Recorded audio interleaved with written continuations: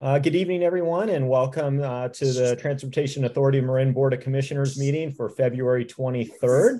I'd like to welcome everyone. I'm filling in tonight on behalf of Chair Colbert, who is unable to join us this evening. It's great to see all of my colleagues, staff, and members of the community that are joining us this evening. We're going to officially call this meeting to order. If you are, actually, everybody's joining us via Zoom, as this is our last Zoom meeting as the Transportation Authority of Marin, which should be, everybody should know how to participate, but for the one last time, I'm going to turn it over to Jennifer to give the instructions. Thank you. As allowed by Governor Newsom's Executive Order N-1521 and Assembly Bill 361, this board meeting is physically closed to the public and is being held virtually via Zoom. There are a number of ways that the public may participate in today's discussion. You are invited to send your comment in an email to info@tam.ca.gov.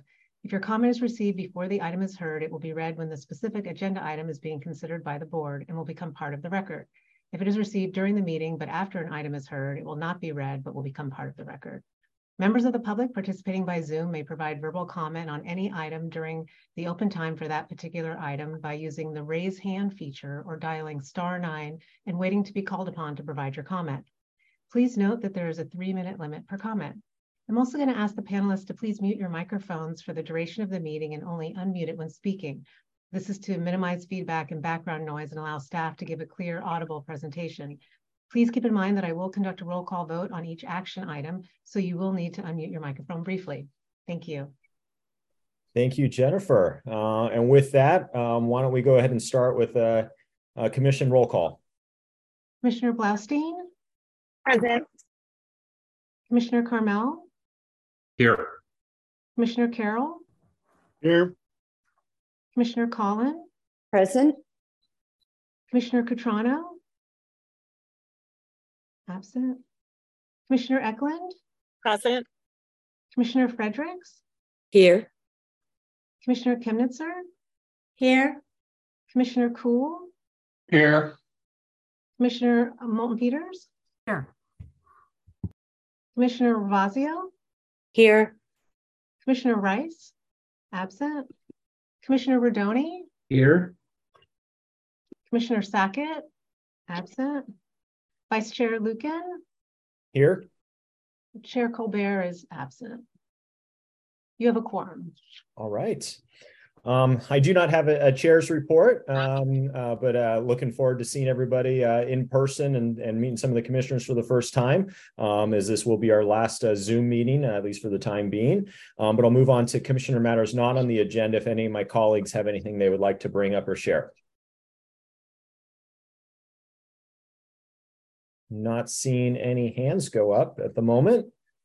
So we will continue right along with commissioner reports.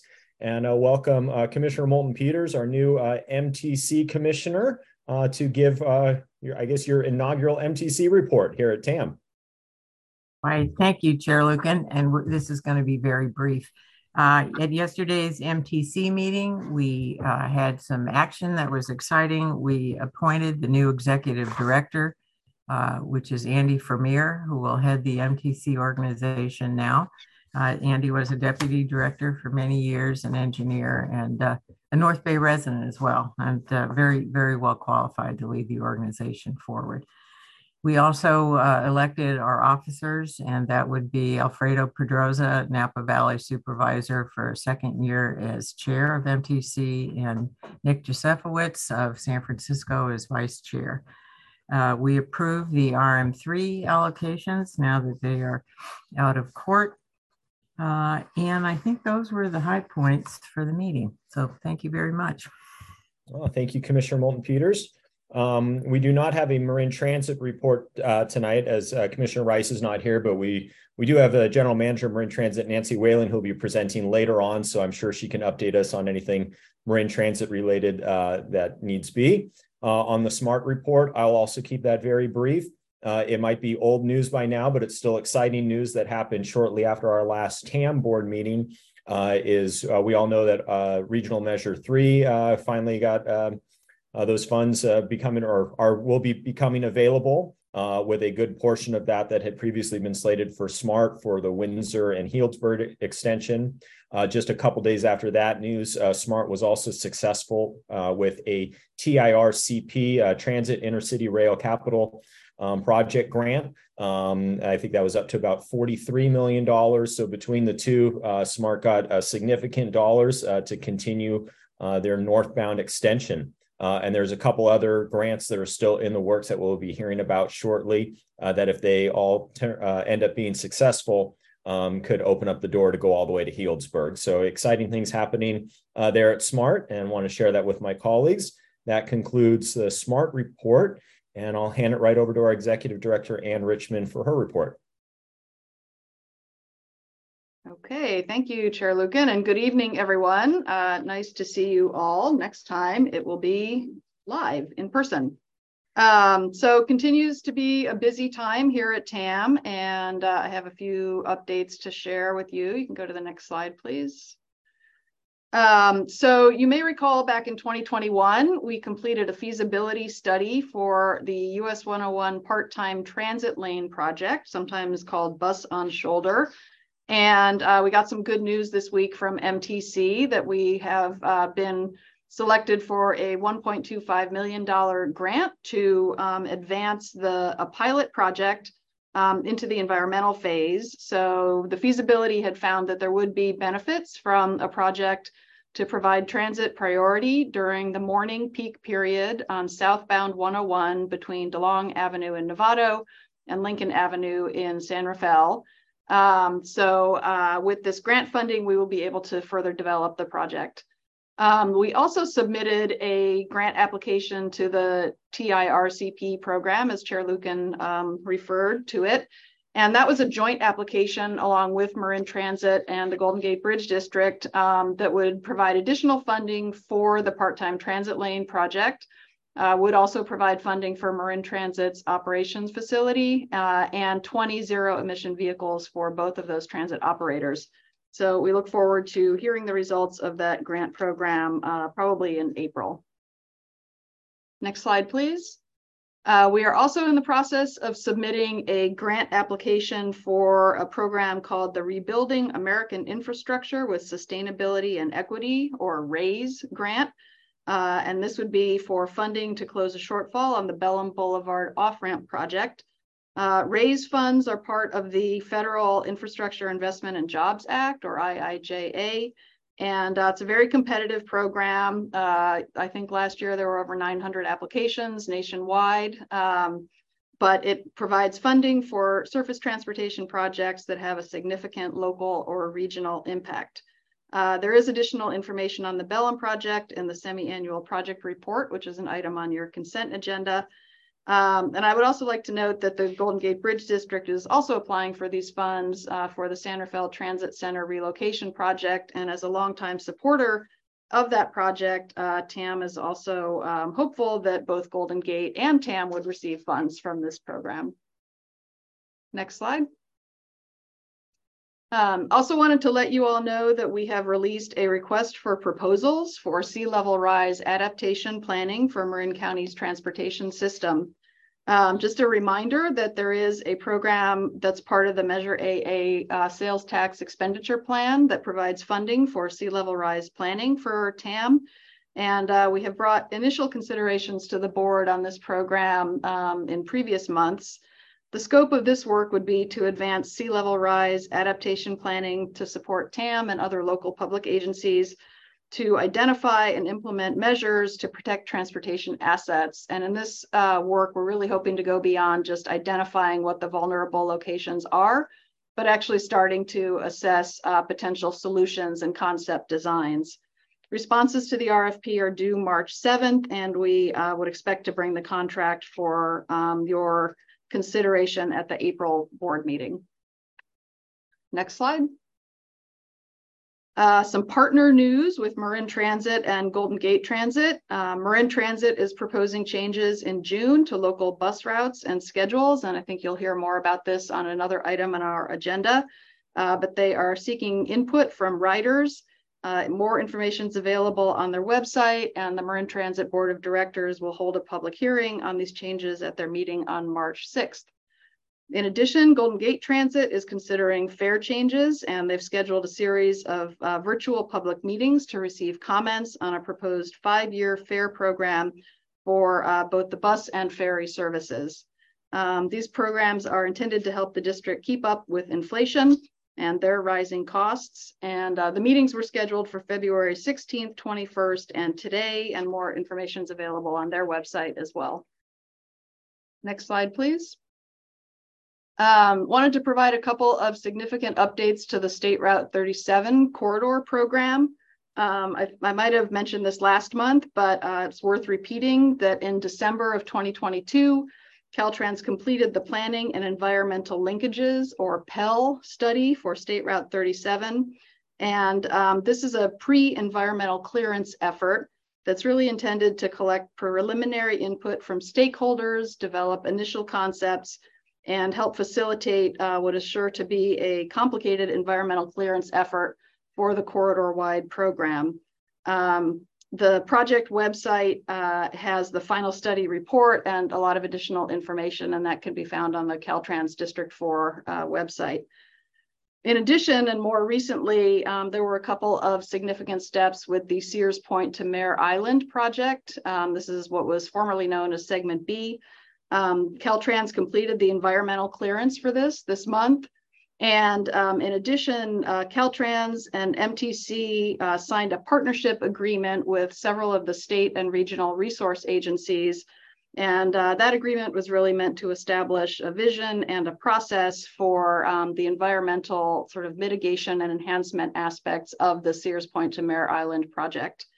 And the third kind of significant thing that happened on this is that SMART has been added to the multi-agency partnership. You may recall at our board meeting in December, TAM approved adding SMART to this MOU document, and that the other partners have also since made those approvals. Next slide, please. Still on Highway 37, but a little bit different. There is a new video that we have developed and is now available that is part of the Commute 37 pilot program. The video is available on the TAM homepage and on social media, and you may even see it on Peacock TV. This pilot program is a partnership of the transportation authorities of Solano, Napa, Sonoma, and Marin, and it's funded by the Bay Area Air Quality Management District. And the goal is really to promote ride sharing in this corridor in the near term, while the longer term capital projects are under development. Next slide. Some news about the federal government's EV promotion activities and grant funding. Just last week, the Biden-Harris administration announced a series of actions to advance their vision of building 500,000 EV chargers by 2030. And these actions included publishing minimum standards for federally funded EV infrastructure, finalizing the Build America, Buy America implementation plan for EV charging equipment, and announcing that the first round of $2.5 billion in competitive grants for EV charging stations will be coming very soon. And this is sometimes called the NEVI program, National Electric Vehicle Infrastructure Program, that's also part of the federal infrastructure bill and is being eagerly awaited by a lot of communities. Next slide, please. So speaking of funding, we wanted to share, as we do from time to time, just some quick high-level information about various grant opportunities that we're aware of and that local agencies may wish to consider. So in addition to some of the federal programs that I've mentioned, there are a number of state and regional opportunities shown here. As we always do, we have forwarded information about these to local agencies as we receive it. And we're happy to answer questions if staff wants to get in touch with specific questions on these.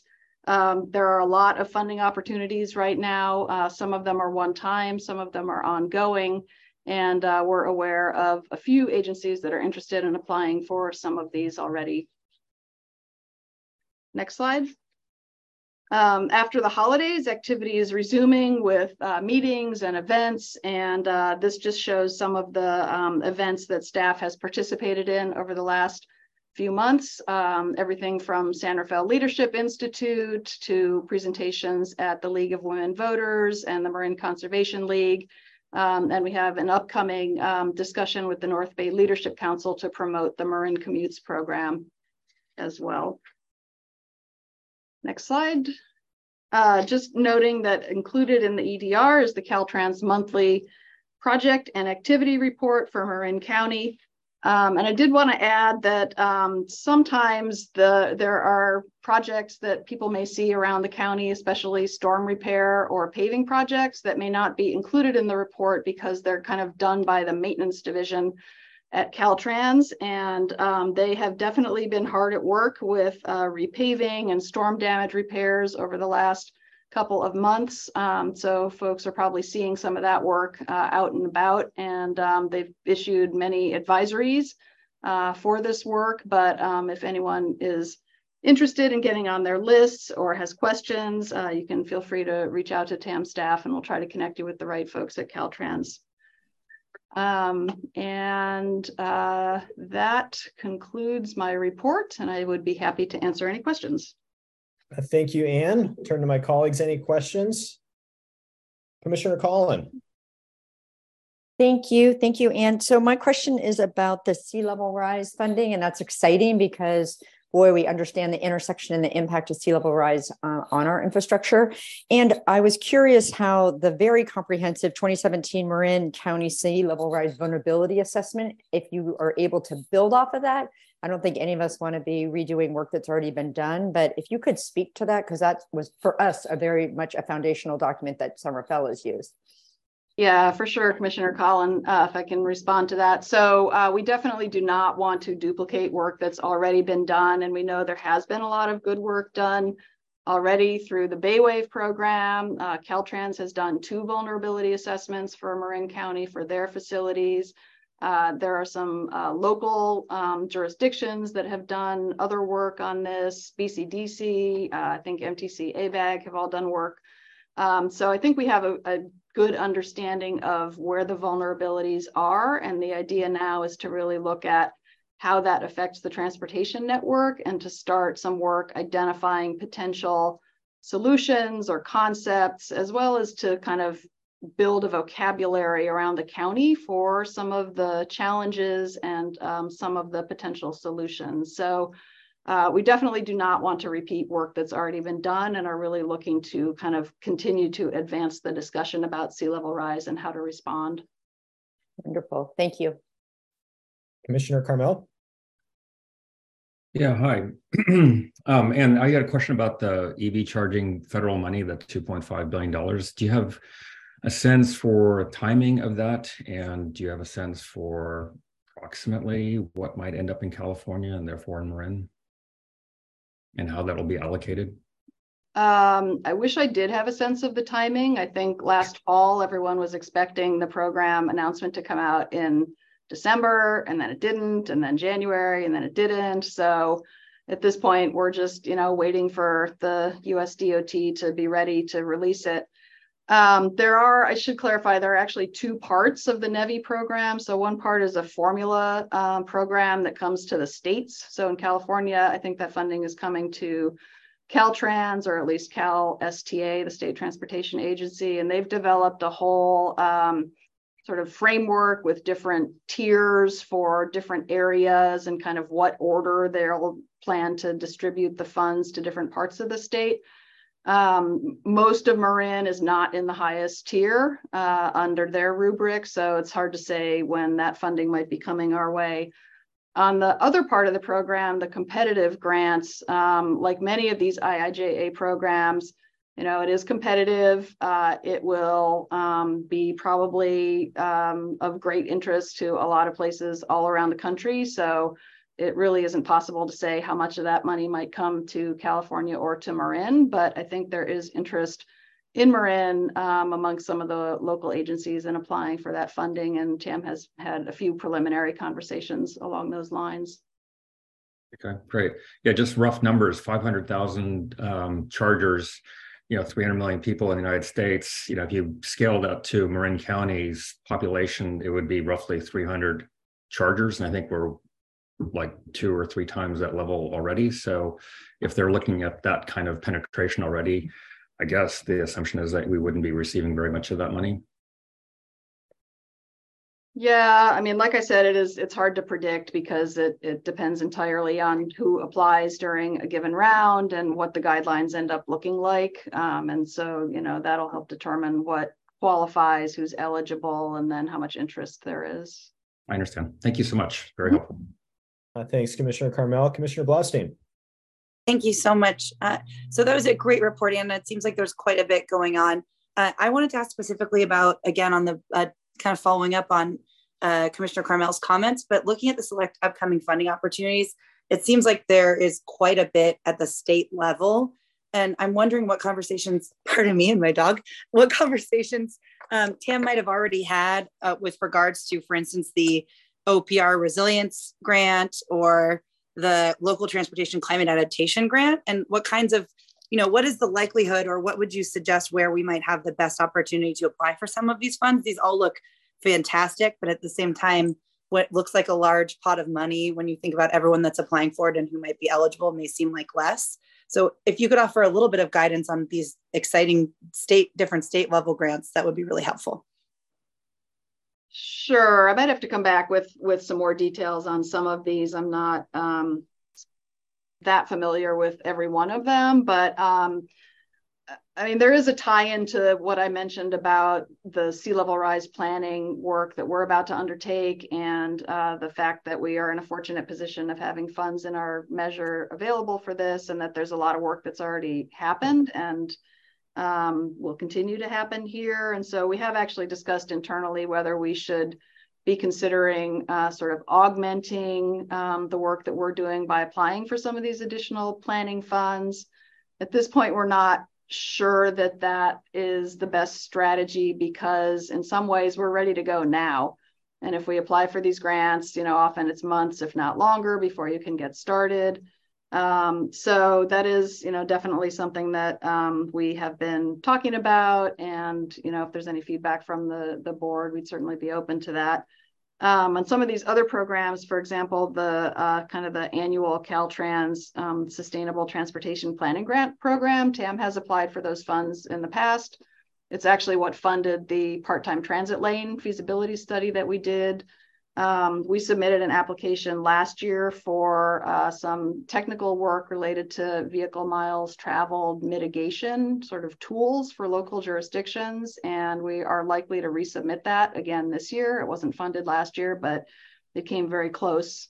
So we're probably going to submit that one again.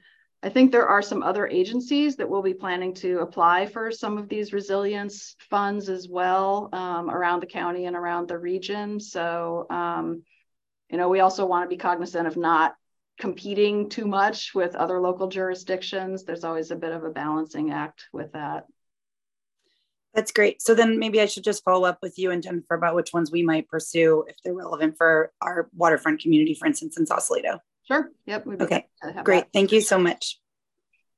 Great. Thank you, Commissioner Blaustein. Any other commissioner questions before I go to the public? Not seeing any. As we move on, now we're going to move on to open time for public expression. If you have items that are not on the agenda that you would like to speak to, or the executive director's report, now would be the time to do that. I'll remind everyone of our 3-minute time limit. And I see a couple hands up. If you would like to speak, just go ahead and use the raised hand feature. First up is Clayton Smith. On a more mundane level, something that has concerned me, and I think many others driving about Central Marin, is the paucity of smart train ridership during the midday between downtown San Rafael and the ferry terminal, and its impact on vehicular circulation on Anderson Drive, the roadway bisected by the tracks. I have no idea how many people ride the train going to and from the ferry terminal during the peak commuting time period. But from my many observations waiting in traffic, looking into the train car windows, the train cars during the midday appear to be almost completely empty. Meanwhile, long lanes of vehicles, many in the construction trades, serviced by the businesses located along the roadway, are stuck in lengthy waits, all to the convenience of a paltry few passengers on the trains. Outside of the expense consequent to maintaining this largely underutilized service and the wasted fuel from the cars and trucks sitting waiting, I think there is the issue of the lack of consideration to the working class public attempting to conduct their business on the west side of Highway 101 during working hours. Would it not be of greater public benefit to continue this midday train service, or to discontinue, this midday train service? Also, we're also our exact rider and fare revenue counts available on this particular train service available? And if so, where would one find them? Along these lines is the questionable use of the large double buses during the midday in Mill Valley, where they are clearly outsized relative to the extremely low ridership. This is particularly problematic on the narrow, congested, beat-up roadway of East Blythedale. I think it would be hard not to agree that much smaller vehicles would be more appropriate in the given circumstances. And concerning the previous presentation, I think you should be reminded of the fact that currently sea level is rising at less than 1/8 of an inch per year, which means it's rising at about 1 foot per century. And so I think this 3-foot number you're using is basically being used to pander a great deal of sense of urgency and alarm, which is really unnecessary given the minimal amount of danger this presents to the actual functioning of our roadways. Thank you. Thank you, Clayton. Next up is Ava.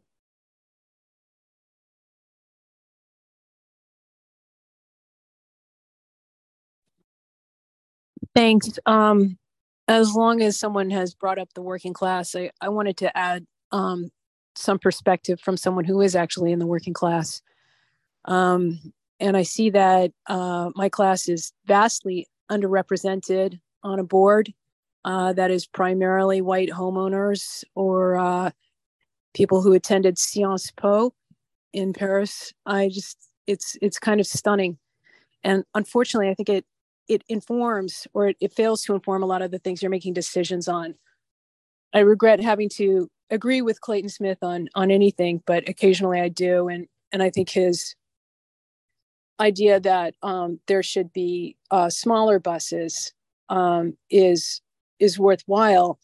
But honestly, that really doesn't say much. What it really should be is smaller buses that run more frequently. And in that way, you could have people, be more interested in using public transportation. There's a massive gap in between how these buses operate in Marin County. If you're a wealthy person who lives in Mill Valley, you hardly have to go to work anymore since the pandemic started. You just, show up on Zoom meetings. But for those who do go into the office still, you get on this very nice coach bus that, picks you up, and there's lots of them every morning, and you pay your fare, and it's almost like, it's almost like being on a yacht. I mean, it's bizarre. And everybody else, all the working class, goes on the much bigger buses that run far less frequently. It just isn't, it isn't informed by what we actually need. One of the reasons I commute by bike entirely now is that I simply can't afford to take the buses in Marin County. And so I really want to urge you to try to talk to more working class people before you vote on these things. Another thing I want to talk about just briefly is the the whole push for for electric bikes and electric cars and these charging stations, no one is talking about what this is doing to the countries where all the mining for the minerals for those batteries are coming from. Look at what's happening to the Congo. Look at the labor that's going into this. Look at the poisoning of their water and their land because of this extractive business. You could wrap up. How much time do I have? You're at 3 minutes right now. So all right, then I will continue on the next. Thank you. I will stop now. All right. Thank you. Any other public comment? Not seeing any. We'll bring it back to the board for our consent calendar.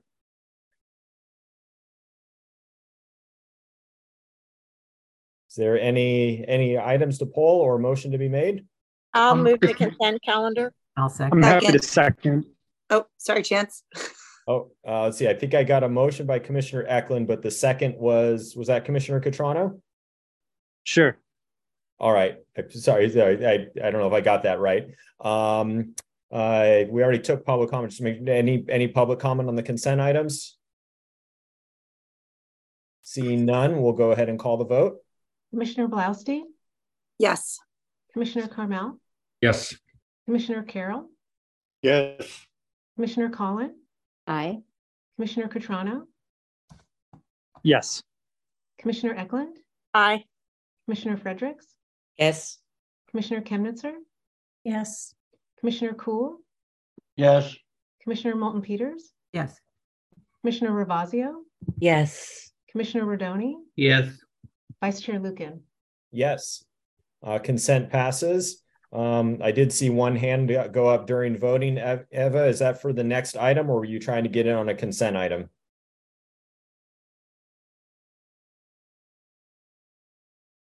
I'm confused because I thought that when we provided comment prior to consent, it was actually on the director's comment.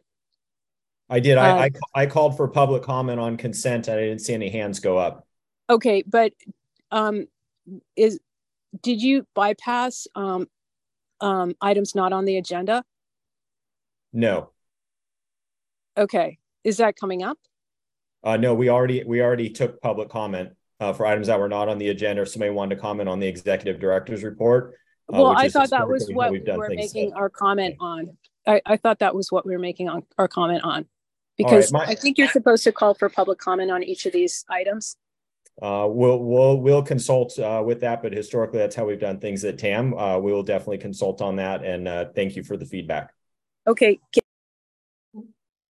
All right, so we'll go ahead and move on to item number 7, which is to accept Marin Transit's 2023 to 2028 short range transit plan. I'm going to turn it over to our executive director, Ann Richmond, to introduce it and our guest. Hey, thank you. I'm actually going to hand it off to David Chan of TAM staff for a quick introduction. Commissioner, I'm David Chan, Programming Director. The item before you is an action item to accept Marin Transit's 2023 to 2028 short-range transit plan, more commonly referred to as the SRTP. Both the Measure A and Measure AA recognize that Marin Transit is responsible for developing the SRTP periodically, and both plans direct TAM to accept the SRTP in a public forum, which is what we're doing today with this item. This process of accepting the SRTP has been happening since the inceptions of the both sales tax program. But before you take action on accepting the SRTP, Nancy Whelan, General Manager of Marin Transit, will provide a presentation on the state of Marin Transit. She'll provide information on ridership, service change, projects in development, and also fare policy. With that, I will stop and let Nancy take over. So thank you. Nancy. Great. Thank you, David. And good evening, Vice Chair Lucan and Commissioners. I am Nancy Whelan, General Manager at Marin Transit. And tonight I will be presenting the short range transit plan, as David mentioned, and update you on some other priorities. I'm going to share my screen. If you can give me just a moment here, I will do do that. And want to make sure that you can see the slides. Does that look good? Okay, great. And David already mentioned kind of the things that we will be going over today, but I wanted to start primarily with setting the context for the SRTP by giving a little bit of a ridership and revenue update. We'll go through what's in the SRTP itself, and then briefly discuss some of our near-term activities that include our service change proposal that Anne mentioned in her report earlier, some plans and projects that we have underway, and then a bit of information about fares. So I want to start with ridership and revenues, since they are foundational to the SRTP we developed. And this chart shows ridership recovery of Bay Area transit operators and shows the percent of pre-COVID ridership for November 2022 compared to November of 2019. So the pre-COVID being 2019, of course. And this chart, we update it every month. We've been doing that for many months running, and Marin Transit has consistently led the region on COVID recovery. And we're shown in the bright blue bar, the dark blue bar, I guess I should say there. You can see that we are at about 85% for November. And when we look at more carefully at our fixed route ridership, it's really closing in on about 90%. So you can also see from this chart, though, that traditional commute-focused services like BART, Caltrain, and Golden Gate are struggling to regain their riders who may be working remotely for at least a part of the work week. So then taking a look more carefully at our ridership, Marin Transit ridership, and this is our fixed route ridership. This chart shows the ridership for 4 years, and the light green line at the top there is 2019. So that's our pre-COVID year. And this is by month for the calendar year. Blue is 2020. And so that bright blue line that dips down there is really where you can see the onset of COVID in March of 2020. And then for 21 and 22, you can see a steady recovery of our ridership. So the dark green line is 2022, and it's getting pretty close to the 2019 line. And so we're getting close to our around 250,000 passengers a month here on our fixed route system. It's a bit of a different story for Marin Access, and those are our demand response or paratransit services. And this chart shows the same lines as the prior slide. The light blue line again shows that deep drop in with the onset of COVID there in March of 2020. Unlike fixed route, ridership on Marin Access services has plateaued at less than half of the pre-COVID ridership. And it was about 43% specifically as of comparing it to November of 2019. So, and it's been declining actually over the last few months. And we are looking into why this is, but certainly some of the reasons for this big dip or this lack of recovery, I should say, has been that there's the population that uses these services is far more cautious. They are older adults and are people with disabilities. There have been slow levels of return to day programs, and some of those programs have not been back in person at all yet. There are other community centers and things that are not fully open yet as well. And some of it is also, we know, recently due to reliability, our service reliability concerns, which are directly related to driver recruitment and retention. Marin Transit has a variety of operating revenue sources, and over the past 5 years, annual revenues have ranged from about $33 million to $37 million. Overall, our revenues have remained quite stable during this period. But I did want to point out a couple of important elements from this bar chart. If we start at the top of the chart, the black bar represents federal operating support. And before the pandemic, we received around $3 million a year. So you can see the small black bars. With the federal COVID relief bills, there were 3 of them. The black bar grew significantly. And in FY21 and 22, especially, you can see how large a share of our operating revenues the federal amounts were. Next, you can see that a significant share of our revenues come from Measure AA, shown in the blue bar, so kind of midway there on the bars. The sales tax-based revenues, such as Measure AA and TDA, remained relatively strong during the pandemic and are projected to remain strong.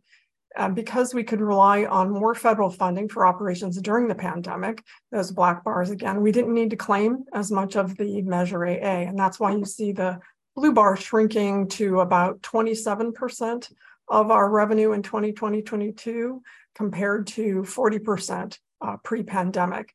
So again, the revenue wasn't actually shrinking. The receipts weren't shrinking that much. It's just that we were able to use our federal revenues and that way not claim as much of the Measure AA and leaving that Measure AA to be carried forward for future use. And then lastly on this chart, just wanted to focus on the green bar at the bottom. And that's where we see our fare revenue, and you can see how it dropped during the pandemic in FY20 and 21, but it is recovering. So in FY22, we're kind of getting back up to the 2020 level again. And compared to traditional commute-focused services, we rely much less on fare revenue. You can see here it's probably around 10% of the revenue comes from fares, whereas some of the other more commute-focused services like BART and Caltrain and whatnot are in the high 60s or 70s pre-COVID. So turning to the SRTP itself then, and particularly this year, the 2022 SRTP, first, we do need to update the SRTP every 2 years to satisfy the requirements of Measure AA, as David mentioned, and also MTC's requirements in order to remain eligible for federal funding. So our last SRTP was adopted in February of 2020, and this update is really quite different than all of our previous SRTPs. This one is considered a mini SRTP, and it also follows a very different scope and much narrower scope that MTC developed to focus on financial planning and related service impacts within a 5-year period. MTC released prescriptive guidance on how to do this mini SRTP update, and they also asked for descriptions of service changes during the pandemic. So what did we do? And then specific financial and service planning scenarios for the future. So they defined 3 fiscally constrained scenarios. And they're listed here, of course. Scenario 1, where revenue drops to pre-COVID levels. Scenario 2, is the same as scenario 1, but fare revenue further drops to 80% of pre-COVID levels. And scenario 3, where revenue drops to 85% of pre-COVID levels. They asked operators to then do a high-level service planning exercise to determine what we would do in response to these revenue scenarios. The scenarios were common to all Bay Area operators, and then they were tailored to assess the impacts being experienced by more fare-dependent agencies like Golden Gate, Caltrain, and BART. So because they focus so much on the revenues and particularly on the fare revenues, they are not particularly relevant to Marin Transit. So our staff recognize that the projected revenues in all 3 scenarios are much lower than the district's current and projected revenues. And we prepared a scenario 0, which was to illustrate what we realistically expect the next 5 years to look like for Marin Transit. So this graph illustrates the 4 scenarios where you can see the divergence of the 3 MTC scenarios. That's scenarios 1, 2, and 3 from the top green line, which is Marin Transit scenario 0. Again, something we believe is more realistic in the way of revenues. You can see where the green line diverges from those other lines is really where our budget, our FY23 budget assumptions were. If you look at the lines that MTC forecasted for us, they showed us losing between 20% and up to 1/3 of our revenue between now and next year. And some very dramatic event would have to happen that we currently don't foresee for this to occur.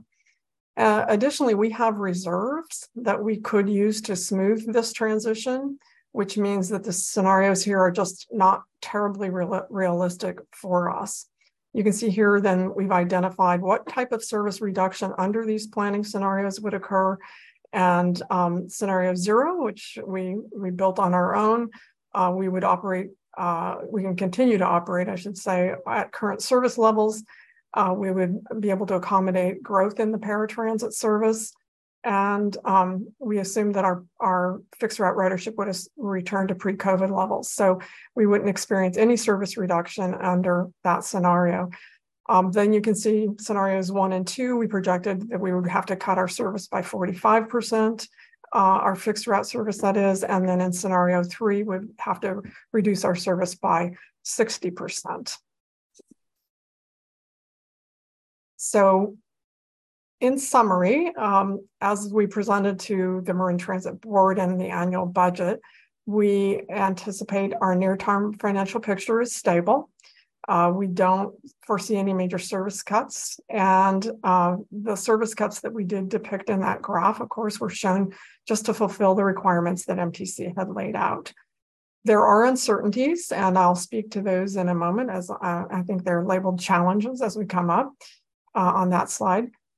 Additionally, we've built in some contingencies in our budgeting, so anything that any cuts that we might see are not going to be anywhere near as drastic as the scenarios that MTC had laid out.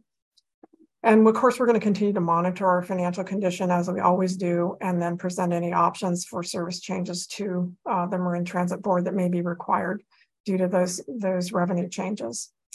And then lastly, we will have a full SRTP completed for 2024, and that'll be brought both to the Marin Transit Board and to TAM. So just to kind of follow on with the SRTP effort, in contrast to our financial picture, there has been a great deal of press coverage you may have seen about the transit fiscal cliff based on MTC's analysis of the SRTPs submitted by transit operators. So as we showed in the previous slides, our Marin Transit is not facing the fiscal cliff in the next 5 years. The MTC analysis showed that the fiscal and operating impacts vary widely among the different service types and markets served by the various Bay Area operators. Here are just a few of their key findings. Farebox-dependent operators remain acutely vulnerable to slow ridership recovery. Collectively, MTC expects Bay Area transit operators to face a cumulative shortfall between $2.5 and $3.3 billion over the next 5 years. And that significant range expressed in this possible shortfall forecast reflects the deep uncertainty facing transit operating budgets over the coming years. Operators primarily serving riders without access to other modes of transportation have seen the most robust recovery, and that, as you can see, is very, very true for Marin Transit. And the fiscal cliff is not the only challenge facing operators. For some agencies, operator recruitment and retention are a significant challenge, if not more so than the fiscal ones when it comes to restoring transit service to the levels operated pre-pandemic. And this is especially true for Marin Transit. So those are some of their findings. So moving on to where we are with our opportunities and challenges today. Our ridership again and revenue are strong and comparatively stable, but we do have challenges and uncertainties on the cost and operating side. First, our reliability, our service reliability, and uncertainties on the cost, our reliability has been worsening due to traffic and driver shortages. We're experiencing higher rates of missed service and late service than we have ever seen due to these factors. And to address this situation, we are proposing service changes in the near term. Second, we are rebidding 60% of our fixed route contracted service by the end of this year, or soon at least. The current labor market, coupled with a lack of a dedicated operations and maintenance facility, is expected to limit competition for this work. And then, of course, labor and fuel costs can drive up the bids that we may get from the very few contractors we get bids from. Lastly, we have fleet electrification requirements that will be challenging to meet if we cannot get a parking and maintenance facility. And this has been a longstanding challenge that we are continuing to try to address. So turning to some of what's up ahead here, given these challenges, we do have a service change proposal currently under consideration. Those changes align with service and current ridership demands and improve service reliability. Most riders will still be able to make the same trips that they do today. Some may have to adjust which routes they take, the time of their travel, or make transfers to reach their destination.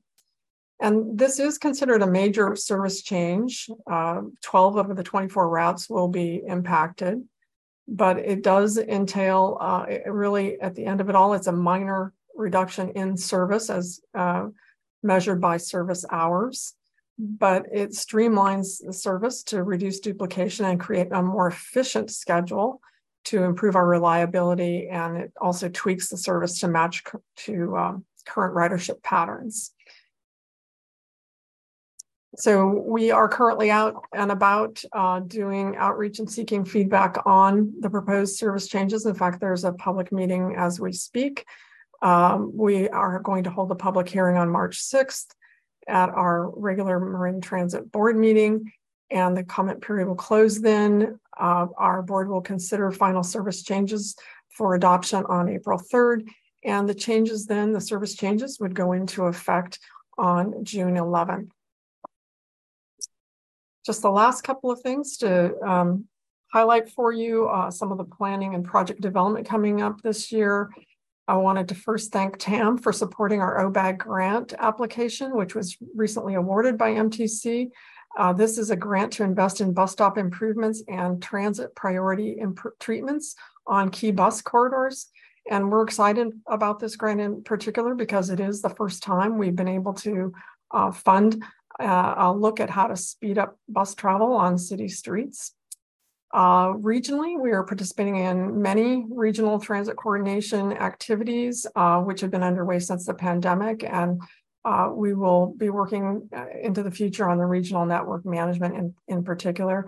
And then also, we were looking forward to participating in TAM's countywide transportation plan, the first one.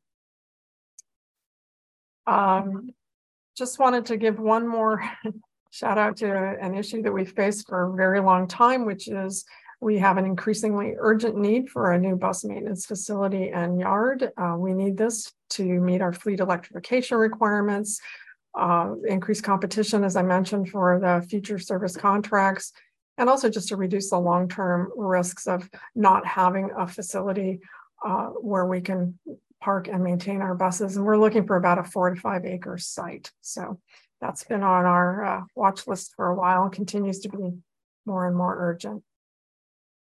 And then finally, just the last area of activity that I wanted to highlight is that we've been testing out several fare promotions over the last 18 months and just recently did an evaluation of those. And we are going to continue on with our fare work over the next several months. And key among those activities will be a fare collection study to prepare for the next version of Clipper, which is called Clipper 2.0. With that next version, we will have greater flexibility in offering different fares under Clipper. So we're looking forward to that study as well. And I think with that, I can take questions and I'll stop sharing here. Thank you, Nancy. We'll start with Commissioner Fredericks. Good evening, and thank you for the report. I have a question that you've probably heard before, but because it affects Tiburon, I would like to run by you again. One of the proposed cuts is to the 219F that runs up in the hills to pick up commuters and take them to the ferry. And although I can't quite see if this is true, it seems like the schedule for the 219 itself that runs back and forth along Tiburon Boulevard isn't really matched to the commute ferry. I know that office reopenings are really slow. The ferry ridership is low. So I'm not asking you to defend these decisions. I'm asking you if you can give us a little information about what triggers resumption of service, because you're in that bind. If they're not riding, you can't give them the bus. And if there's not a bus, they're not riding. So So Mhm. what kind of data and where does it come from to trigger reopening of services? That's my first question. Sure. So regarding the data and on the Route 219 specifically, that even though we have had great ridership recovery across our fixed route services, the 219 is one of the routes that actually has not recovered very well. It's in the 40 to 50% range. So that is one of the reasons that we did identify it as a potential place for service adjustments. And the adjustment that we are making, as you noted, is really on the routing that goes up into the hills. So it is still a route that we will continue. To your question about when we can resume service, the thing that's so tricky for us right now, and one of the major reasons that we are curtailing service isn't so much because of financial issues, it's really because of the driver shortages. We literally are having to trim our service because we do not have enough drivers. And so it's resulting right now in less reliable service. So we're missing in late service. And so we're trying to size our service to the labor pool that we think is to be expected. Thank you. That's very useful because I know that particular route is one of the heavily subsidized fares. Yeah.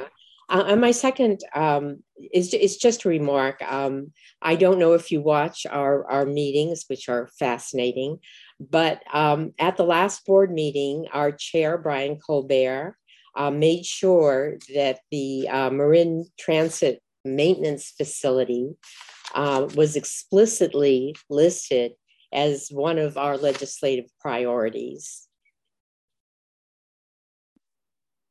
He's a wonderful commissioner.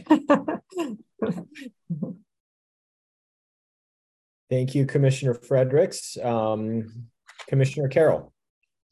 Good evening. I'd like to hear a little bit more about the driver shortage. I was questioning the general manager of the Golden Gate Bridge District the other day about this because it seems this week I've gotten a flurry of notices that as of the other day, they canceled over 30 routes. And then I noticed a bunch more in my inbox this morning. So it's probably over 40 runs that were canceled. And quite frankly, his answers weren't very satisfying. One of them was that there is a driver recruitment class that'll be graduating soon. Okay. For Marin Transit, what's the current situation? Exactly how many are you short? Is there any driver training classes going on along those lines? And I have other questions too. So yes, on driver recruitment, just to note that we actually have 4 different contracted organizations that we contract for our services, and Golden Gate Transit is one of our contractors. So each of them is responsible for recruitment, but we are very much paying attention to that and trying to assist in any way that we can. So what I can add to what I know about driver recruitment is, as you all know, unemployment is very, very low right now. And we have tried to address the recruitment with our contractors by offering incentives to basically signing bonuses, retention bonuses, referral bonuses, that sort of thing. We have also for one of our contractors recently, our board approved a wage increase, which increases the contract cost. So those are just some of the things that we are working on. This is not just a problem here. As you probably know, this is a national problem. So I think it's something that the entire transit industry is struggling with. Okay. Yeah, I'm still a little disappointed. You can't give me really hard numbers of how many were short, but okay. Just sort of moving on in the same theme, has any consideration been given to dropping the Muirwood shuttle program to keep those drivers on our local routes and instead dumping that back to the Park Service or private contractors to deal with? It would seem, this is not a primary part of your operation to provide that service. Has that been considered at all? Yes, we actually put out an RFP for that very service recently, and we're still evaluating proposals. And so it's an active procurement. But yes, the answer is yes, we have. What kind of a time frame do you expect to decide? Pretty soon here, I think, because we need to probably take something to our board for approval in April. Okay. And then I'm just curious if you've gotten any comments or feedback on the changes to the 29 route in Larkspur. They're kind of substantial. You're eliminating that part in the canal and the part I own College Ave. And I'm just curious, has there been any responses? I'm just going to, from the top of my head, I do know that we did get a comment last night at the public meeting asking that we run that service, the new 29, we're calling it the new 29, that goes out to East Corte Madera to run that on weekends, because right now we're planning it to be a weekday service. So that's the one comment that I know of. Okay, I was just curious. Thank you. Thank you, Commissioner Carroll. Commissioner Ravazio. Hi, thanks everybody. I have some questions about the service changes, which, as you've said, are pretty major for some people. I actually swim at the College of Marin, and I overheard a really interesting conversation by some nursing students who live in the canal area, who were very angry, and they were wondering whether they were going to have to stop their college education because they couldn't get to the College of Marin. And they were talking about, could they pitch in together and get Ubers and so forth. And College of Marin is still working to build its way back from COVID. And I think this is the time to really invest in those things that fulfill these diversity, equity, and inclusion criteria. And we do know that 56% of the students at College of Marin are minority students. So I would love to see some extra consideration given for that. The getting rid of the loop through the canal makes it almost impossible for these gals to get to school unless they, get up an hour earlier and stay out an hour later. And so I just think it's a big mistake to cut back on those things where we're really investing in our future nursing supply and our future teachers and so forth. And so I know I'm supposed to be asking a question. So my question is, what is the rationale behind that? And just to finish off, I would say that if we really want more drivers, we're just going to have to pay more. If our wages were higher for drivers, the driver shortage would go away.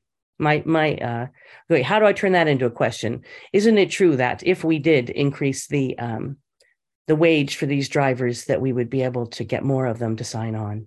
Thank you. Sure. Let me start with the rationale for the change on the 22.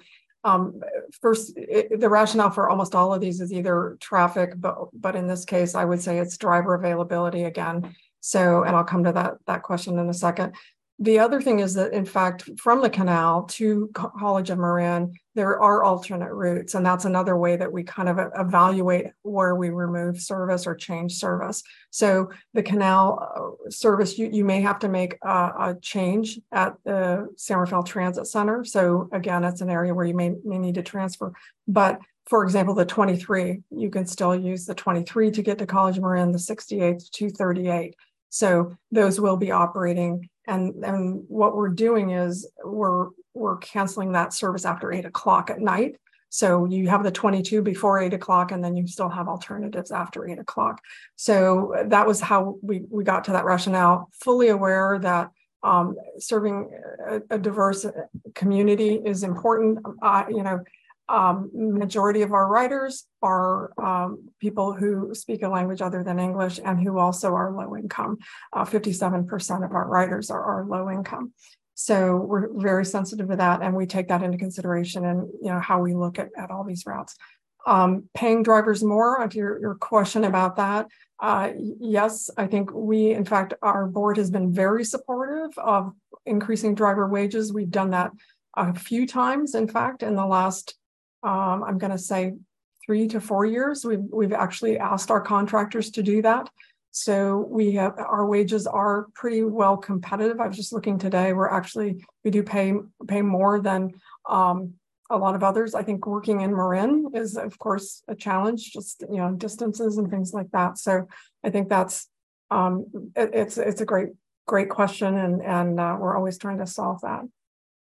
So just one follow-up is, with all the public comment that you're taking in, is there any chance that there will be changes made to keep the existing service? I mean, it's only a loop that goes from Bon Air to College. I mean, you're cutting off the route just a short, it's probably about a half mile.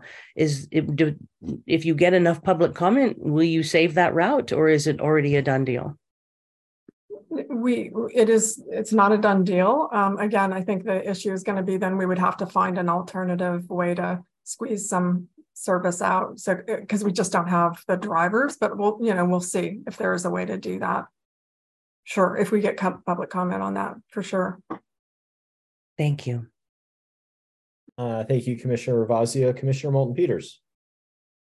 Thank you. Just a last quick question. Nancy, can you remind us what the fares are for riding Marin Transit? I think all TAM commissioners might be interested in that. Yes. So our fares, adult cash fare is $2. If you use Clipper, it's $1.80. If you are an older adult, 65 plus, or have a disability, you ride for $1. Students also ride for $1. We have a lot of other deeper discounts. Those are that's just kind of the basic fares, and so we have a multitude of programs to provide free, for example, free youth passes to students who are on free and reduced lunch programs. We have a Clipper Start program is for low-income adults, and that provides a 50% discount off of the $2 fare. I'm forgetting all of the others. We have a low-income fare assistance program for people who are on Medicare, and that provides different levels of subsidy on our paratransit program, or provides a fixed route transit pass. The pass itself, if you buy a monthly pass, is $40, so you can ride as much as you want for a month. If you are senior or disabled, it's $20 a month, and you can ride unlimited rides on our fixed route service. So yeah, we've got quite a good amount of discounts, and we have not raised our fares in over 20 years. Thank you. Commissioner Carmel. Yeah. Thanks. Just following on that question. So you have on your presentation, your revenue chart. It looks like roughly that little green part looks like it's actually 10% of your total revenue comes from fares. Is that about right? I'm sorry, did you say 2% or 10%? 10%. Yeah, it's like about 10%. Yeah. Yes. Yeah. And so my question is, I mean, your fares are very low, so I'm assuming that that's an unusual revenue makeup for the other transit operators that you mentioned in the prior slide. Is that true? That generally, transit operators generate more of the revenue from fares than what you do? The commute-oriented operators, yes. So BART, Golden Gate Transit, and Caltrain, for example, yes, they're in the 50-60%, some of them, but for the smaller, and I would say suburban operators like Marin Transit, that fare box is the amount of fares is pretty common, and many of us do serve lower income people, and that's why we do keep the fares low, try to keep the fares low. Great, thank you so much.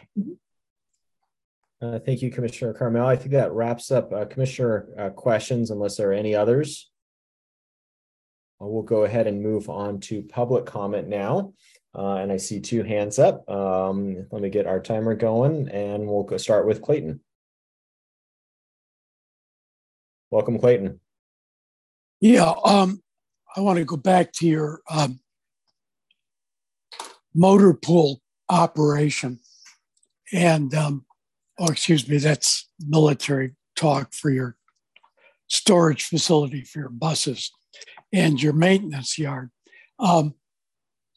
Recently, Toyota has begun shifting its emphasis away from electrification of automobiles using the current technologies, and instead is now going to be increasingly focused on hydrogen fuel cells.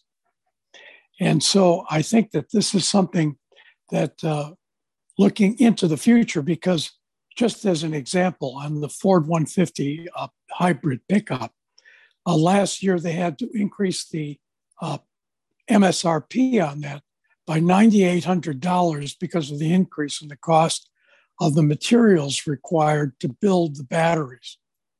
And this is just the beginning of what is going to be a very almost hyperbolic move in the cobalt and lithium pricing market. If you look at the truth, the crust of the earth that is accessible has only a limited amount of these materials, and we will rapidly exhaust them at the current pace that we're going. And I can say that this is something that many miners and people investing in the mining industry are looking at.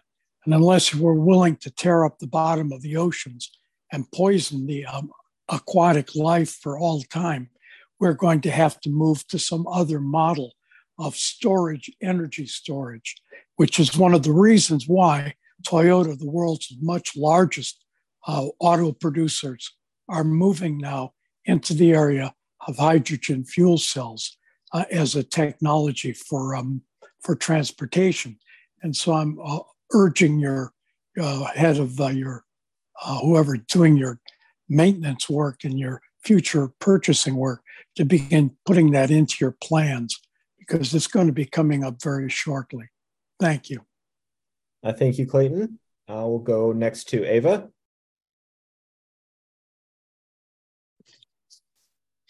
I'd like to thank Pat Ravazio for pointing out how damaging it will be for service from the canal to be cut in any way. It's almost as if with the advent of the opportunity zone in the canal district, all the future planning seems to be for a highly gentrified canal district. It's a little, wow, it's a little scary. I did want to point out that much was made of how cheap the fares are. And I want to say that is hitting a crowd. I love Urban Carmel, but he used to work for McKinsey, and he's worked in finance, and $2 sounds like a pittance to him. $1.80 on a Clipper card probably sounds like a pittance, and all these benefits that you can apply for, which you have to jump through a few hoops to get that. Well, it's almost like transit is free. It's not. For people who are hanging on by a fingernail, especially for students who are just trying to get through, rent is going up in the canal because of the opportunity zone. They're really under enormous strain.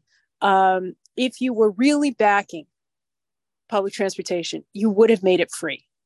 That would have eliminated the lure of having a private car for many poor people. I can't tell you how many poor people rely on their cars because they're poor. I mean, they cannot afford to be at the mercy of transit that, as you pointed out, hasn't shown up. Why isn't transit showing up? Because there's been a decades-long attack on labor. Bus drivers have been under assault. I was up at Mike Rowe's house in Belvedere yesterday protesting. This is a guy who's been funded by the Koch brothers to spew an anti-labor, anti-minimum wage, anti-worker safety message for decades now.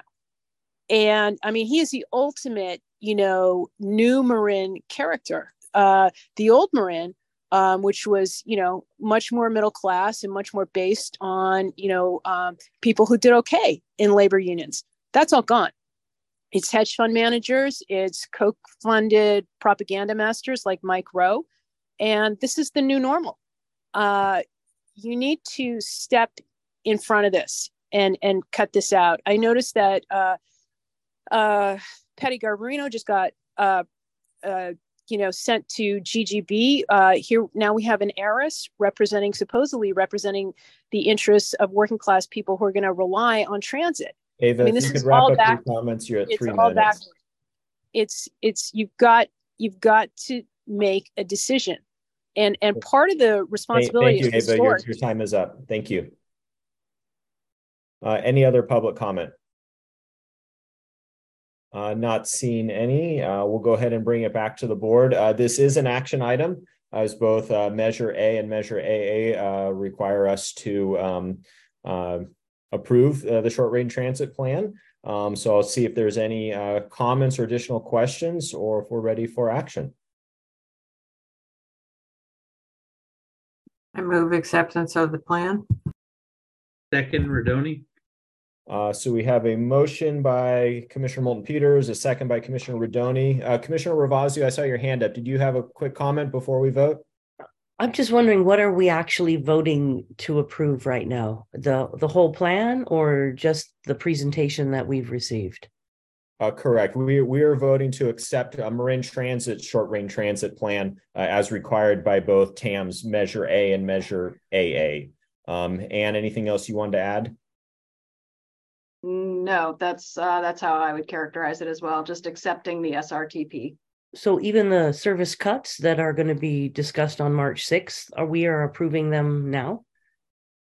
No, there at Marin Transit, there will be a full public hearing there's public outreach taking place right now, and then there'll be a public hearing on that. Nancy, do you want to give any details on that process? Thank you.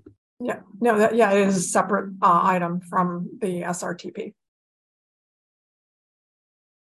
Okay. So we had a motion by Commissioner Moulton Peters and a second by Commissioner Rodoni. We'll call the vote. Commissioner Blaustein? Aye. Commissioner Carmel? Yes. Commissioner Carroll? Yes. Commissioner Collin? Aye. Commissioner Cutrano?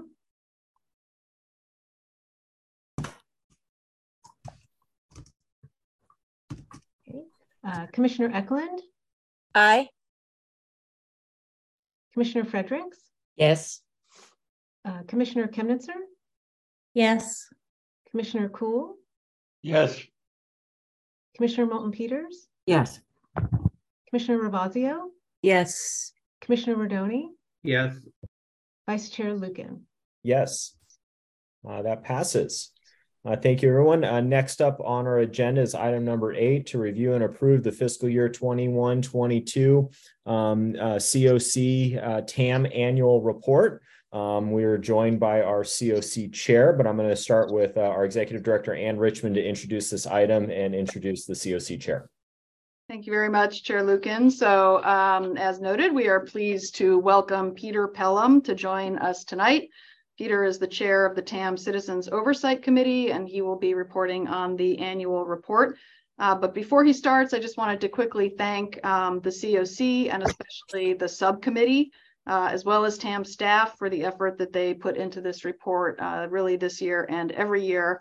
And I think every year we try to make the report a little bit distinctive and better than the one before. And I think this year's report is looking very sharp. So this is an action item to review and approve the report. With that, I will turn it over to Peter. Thank you, Anne. Actually, pretty much said.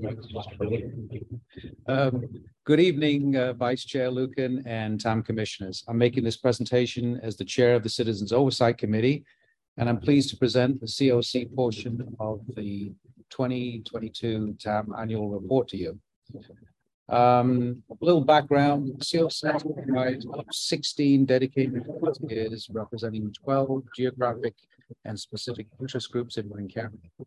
We regularly meet to review TAM activities and to ensure that expenditures, both for the half-cent transportation sales tax and the $10 vehicle registration fee, are consistent with voter-approved transportation measures. This year, the COC was honored to be the primary public forum to review and consider amendments to the expenditure plan for the $10 vehicle registration fee, Measure B. As you know, this was the first review of Measure B, which provided the opportunity for the COC, our agency partners, and the public to analyze current project program priorities and consider potential amendments. After a series of meetings to receive information and provide input, the COC unanimously agreed on modifications to the expenditure plan being presented for approval tonight. The COC, especially the members of the annual report subcommittee, which are Alan Bortel, Kay Noguchi, Kevin Haggerty, and Kingston Cole, also enjoyed being part of the development process. The annual report provides a comprehensive overview of the progress made on critical transportation projects and programs in Marin County. Each year, the report evolves a little bit, and this year we have updated the design and content to be easier to digest and draw attention to the highlights and accomplishments during 2022, which have been many. On behalf of the COC, I would like to thank the community of Marin, our many partner agencies, and community organizations for their ongoing support for transportation improvements in our county. Together, we continue to make progress for enhanced mobility and access in Marin. I would also like to thank the board for your attention to our contribution to the 2022 annual report, for allowing the COC to be part of this process, and for your continued commitment to financial transparency and reliability to the voters of Marin. Thank you.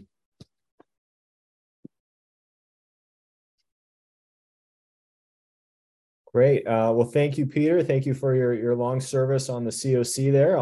And if there's nothing else, we'll look to my colleagues if there's any questions. Not seeing any. That's great. Peter, sorry, we can't thank you in person. You missed this by a month, but let's see if we have any public comment. I see Ava's hand is up. Ava, did you want to speak on the COC? Yes, it's interesting that you have this committee that's headed by the former head of Bank of Marin Retail Banking.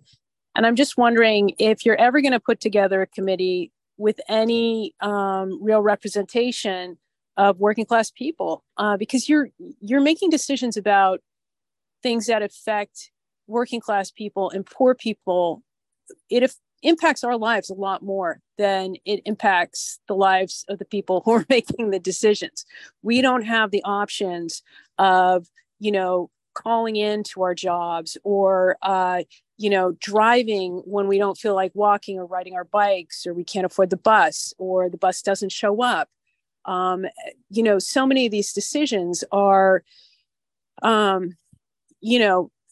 it's for a lot of poor people, it's whether these decisions you're making are going to impact whether we're going to be able to make enough money for rent or not.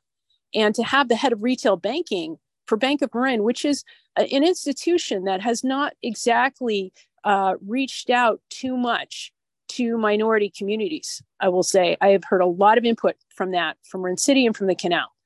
That this is the person who was in charge of the citizens oversight. The topic is the COC report, not the individual members. But it is highly relevant, Mr. Lucan, and I would highly recommend that you not interrupt me to suggest that the composition, the racial and class composition of this oversight board is somehow untethered to the report you're producing for an almost entirely white Transportation Authority Marin board.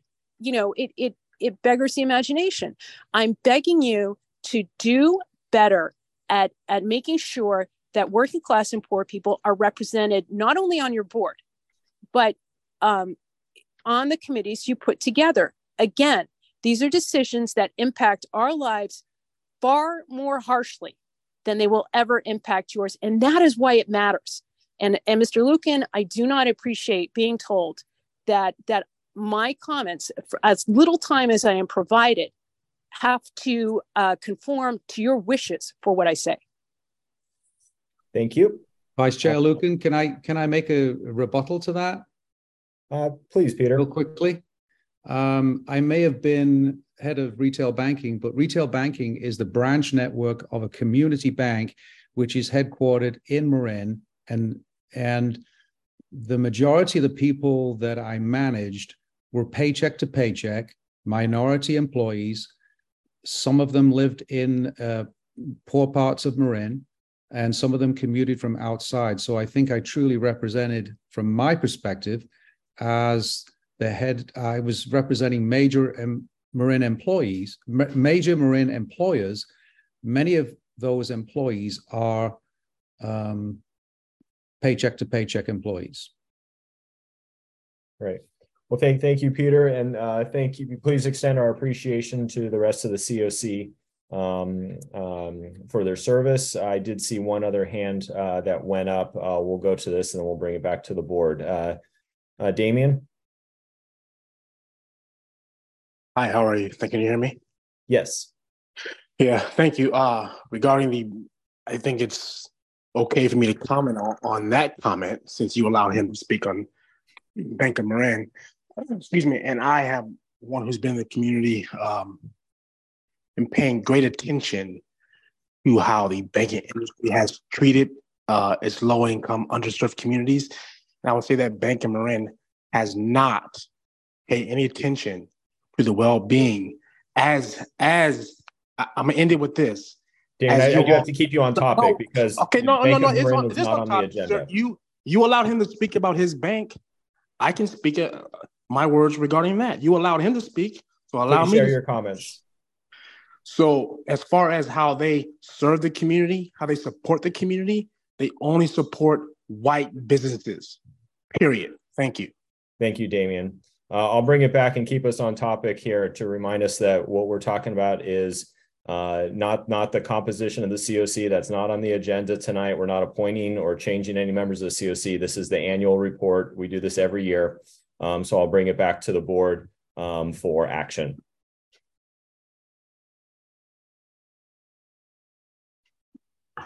My God. Would somebody like to make a motion to go ahead and to approve the COC TAM annual report? I'll move it. I'll second it, Rodoni, and I would ask staff to come back with some information about the COC when membership of that committee are up and open for applications, so the public can be reminded of opportunities to join that committee. Yeah. Great, thank you. So I missed the first, or the motion came from Commissioner Fredericks. Commissioner Fredericks, and then a second by Commissioner Rodoni. We'll go ahead and call the vote. Commissioner Blaustein? Aye. Commissioner Carmel? Yes. Commissioner Carroll? Yes. Commissioner Collin? Aye. Commissioner Cutrano? Yes. Commissioner Eklund? Aye. Commissioner Fredericks? Yes. Commissioner Chemnitzer? Yes. Commissioner Kuhl? Yes. Commissioner Moulton Peters? Yes. Commissioner Ravazio? Yes. Commissioner Rodoni? Yes. Vice Chair Lucan? Yes, that passes. Thank you, Peter. Appreciate it. We'll go ahead and move on to item number 9, which is an update on a return to in-person meetings in compliance with AB 2449. I'll turn it over to our Executive Director, Ann Richmond.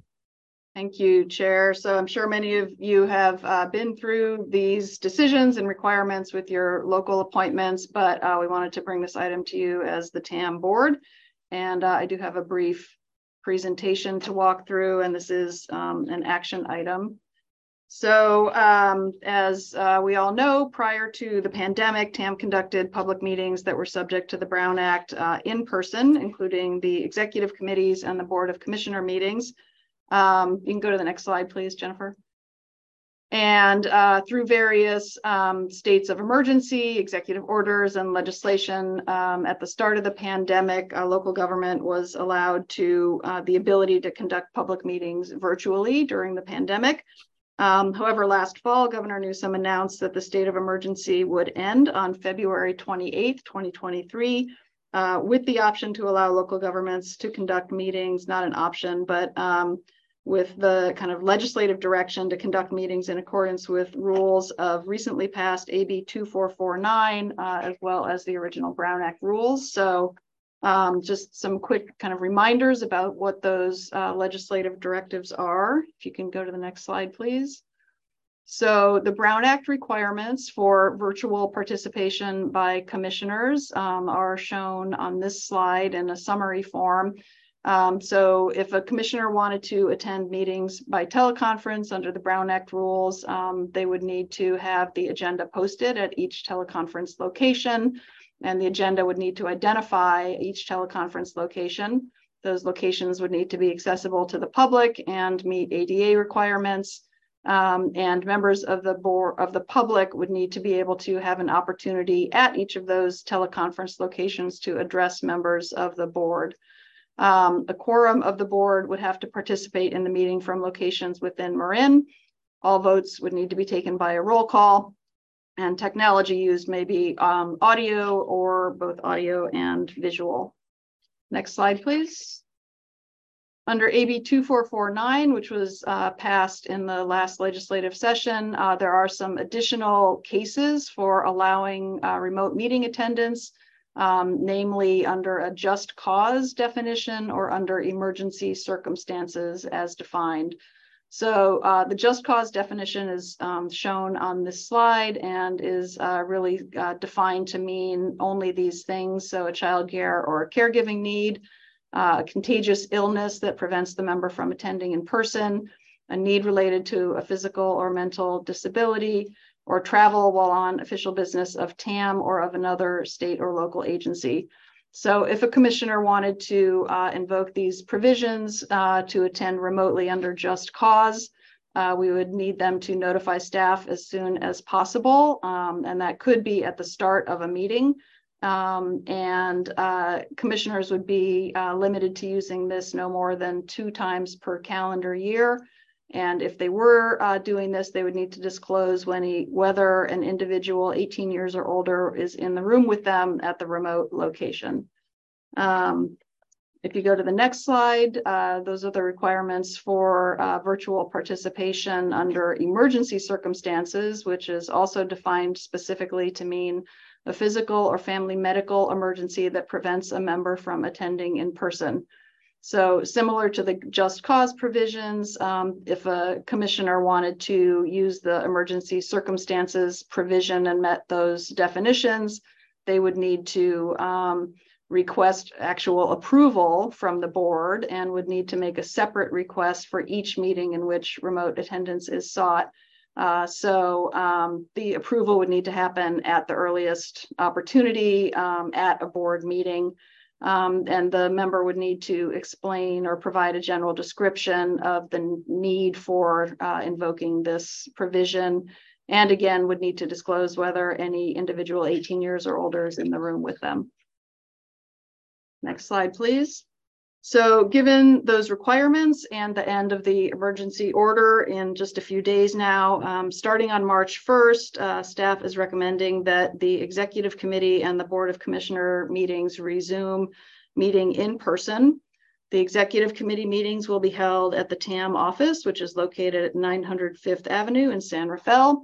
And the Board of Commissioners meetings would be held at the Board of Supervisors chambers in room 330 at the Marin County Civic Center. If a member were to need to participate remotely, they would need to consider the requirements of AB 2449 and the Brown Act, and we would ask that they notify staff as early as possible if they were to do this. We do intend to continue offering Zoom participation to be available to the public for these meetings, and their public is also welcome to participate in person. So this is an action item to approve these recommendations for the meeting formats starting March 1st.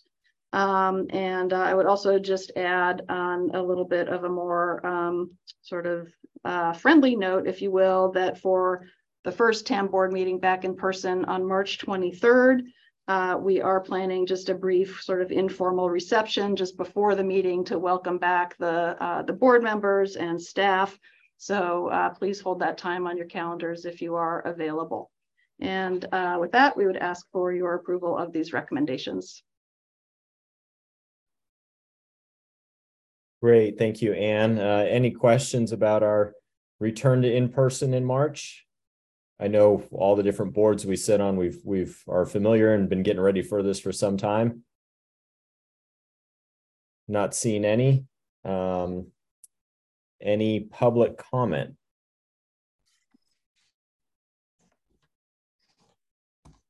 Not seeing that either. So who wants to make a motion so that we can all see each other in March?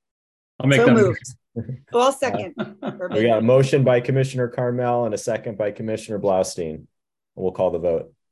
Commissioner Blaustein, Yes. Commissioner Carmel, Yes. Commissioner Carroll, Yes. Commissioner Collin, Aye. Commissioner Cutrano, Yes. Commissioner Eklund, Aye. Commissioner Fredericks, Commissioner Fredericks, You betcha. Commissioner Chemnitzer, Yes. Commissioner Cool, Yes. Commissioner Moulton Peters, Yes. Yes. Commissioner Ravazio, Yes. Commissioner Rodoni, Yes. Vice Chair Lucan. Yes. All right. And the last item out, that item passes. The last one up on our agenda tonight is a presentation on the project development process. This is just a discussion item. I'm going to turn it over back to our executive director. Unmuting, maybe for one of the last times here. Thank you very much, Chair Lucan. So this item is a little different from some of our typical items with quite a few new board members, and even for some who have been part of TAM for a long time, we thought it might be beneficial to revisit some of the basics of TAM with a few short presentations on different topics. So just kind of as background information for some of the more, decision-oriented items that will come your way. So today's topic is about capital project development, and we plan to come back in future meetings with additional items, potentially on funding and on local projects and sort of TAM's role with that. So the intent of this is really to provide a high-level overview of the project development process, so examples of the different stages of project development. We're really not meaning to go into the details on any particular project. And I would also like to note that usually a lot of the work that will be described happens at the staff level. With the board, we try to focus on policy, on funding, on certain major milestones or decision points. But we thought it would be useful to show you an overview of the entire process. So the project management team, Dan Cherrier, Nick Nguyen, and Bill Whitney put this together with support from some of the other staff, and Bill Whitney will be presenting tonight. So I will turn it over to Bill. Thank you, Ann. Good evening, commissioners. Bill Whitney, project manager. I am pulling up my screen.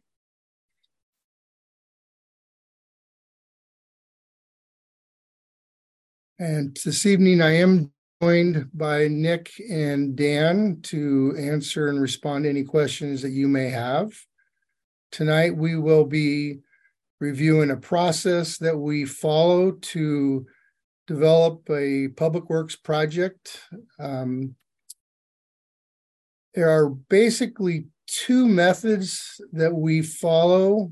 One is for routine maintenance, and that is typically done with your in-house maintenance staff, and typical items would be pothole maintenance, restriping, minor repairs to your public buildings and facilities, park maintenance and landscape maintenance. The other method is capital projects that are implemented using public contracting.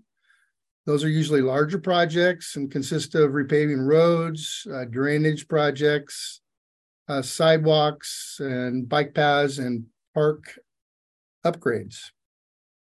There are generally 5 phases that we follow. An initial concept would be developed in a feasibility or planning study.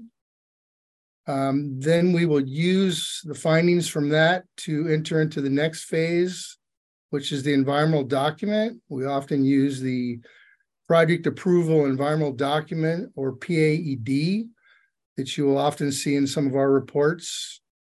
Another important phase is the right-of-way, which you demonstrate you have the rights to build your project.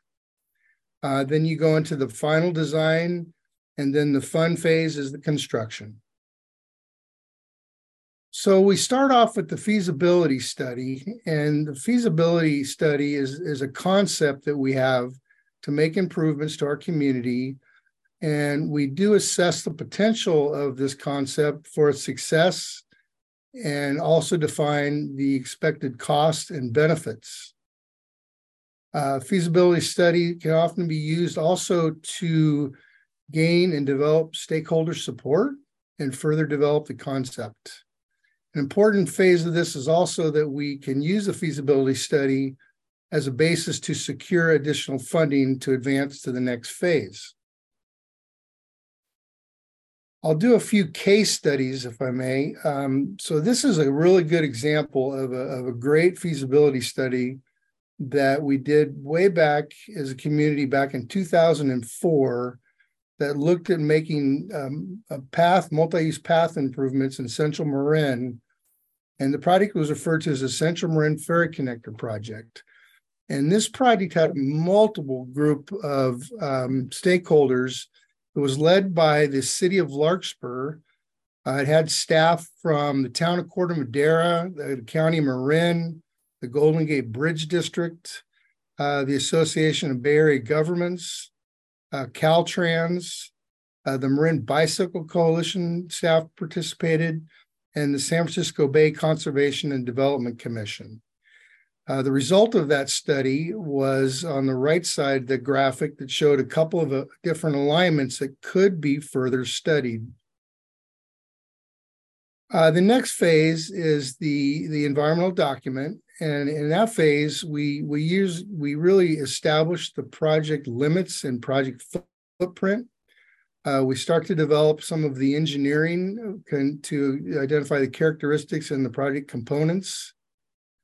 We formally notify the public and state and local agencies that a project is under consideration.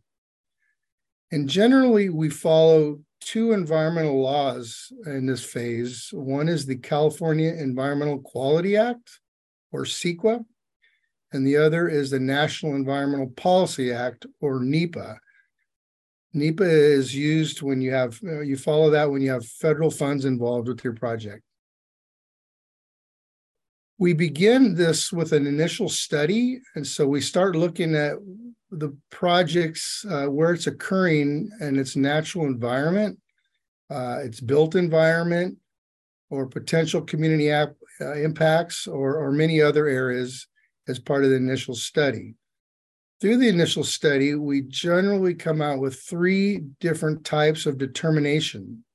One would be the exemption. So an exemption would typically be something like you're just repaving a road in your community. The next level would be the initial study with a negative declaration or mitigated negative declaration. And that's important that you have identified potential impacts, but those impacts could be mitigated to less than significant levels. And then finally, an environmental impact report. The CEQA documents can be approved at the local level by cities, towns, transit agencies, or TAM, but the NEPA document is really an FHWA, Federal Highway Administration document, and approval of that level of document has been delegated to Caltrans. Caltrans does have an additional step that I'd like to mention, and they require a companion document that we call a project report. And that's more of an engineering document, but it's an important element that Caltrans has identified as part of its project development procedure manual. And so as we advance this process through the environmental phase and it's approved, the project is deemed approved and then can proceed into the final design phase. And typically, project funding must be identified during this phase or reasonably identified that can be achieved before that can be certified. And complicated projects in sensitive resource areas can take multiple years to develop. So the project that I would refer to as the Central Marin Ferry Connector took 2 to 3 years just to get through this phase. And other more complicated projects could take much longer, such as the Marin-Sonoma Narrows.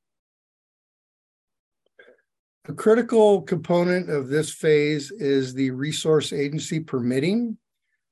And this can be an extensive process that can potentially increase the scope and cost of a project. And it is typically involved with many different resource agencies from federal government, state government, and local government. And they all have a different resource that they're really tasked with protecting. And so sometimes as staff, as we're developing this, we must navigate this complex process to get approval from all of these agencies that are listed. So another case study is, again, the Central Marin Ferry Connector. So that was sponsored by TAM, and we did approve a mitigated negative declaration environmental document that had a lot of conditions of approval, both on site, during construction, after construction with revegetation efforts. And then in this case, it also had an off-site component. The on-site restrictions had protected the endangered species, where we actually had to stop the construction during the bird nesting season, do surveys, and then if no nests were found, we could commence operations or wait a given time period. On the off-site mitigation, I'd like to mention is the restoration of habitat in the Hal Brown Park area. And we worked with the Marin County Parks Department to develop a plan that restored about 1.5 acres of the park to a natural environment, a salt marsh environment. And I'd really like to do a shout out to the county parks. They really implemented a marvelous project. Another phase that we do go through is the right-of-way certification, and that's just to confirm that you do have the rights to proceed to construction.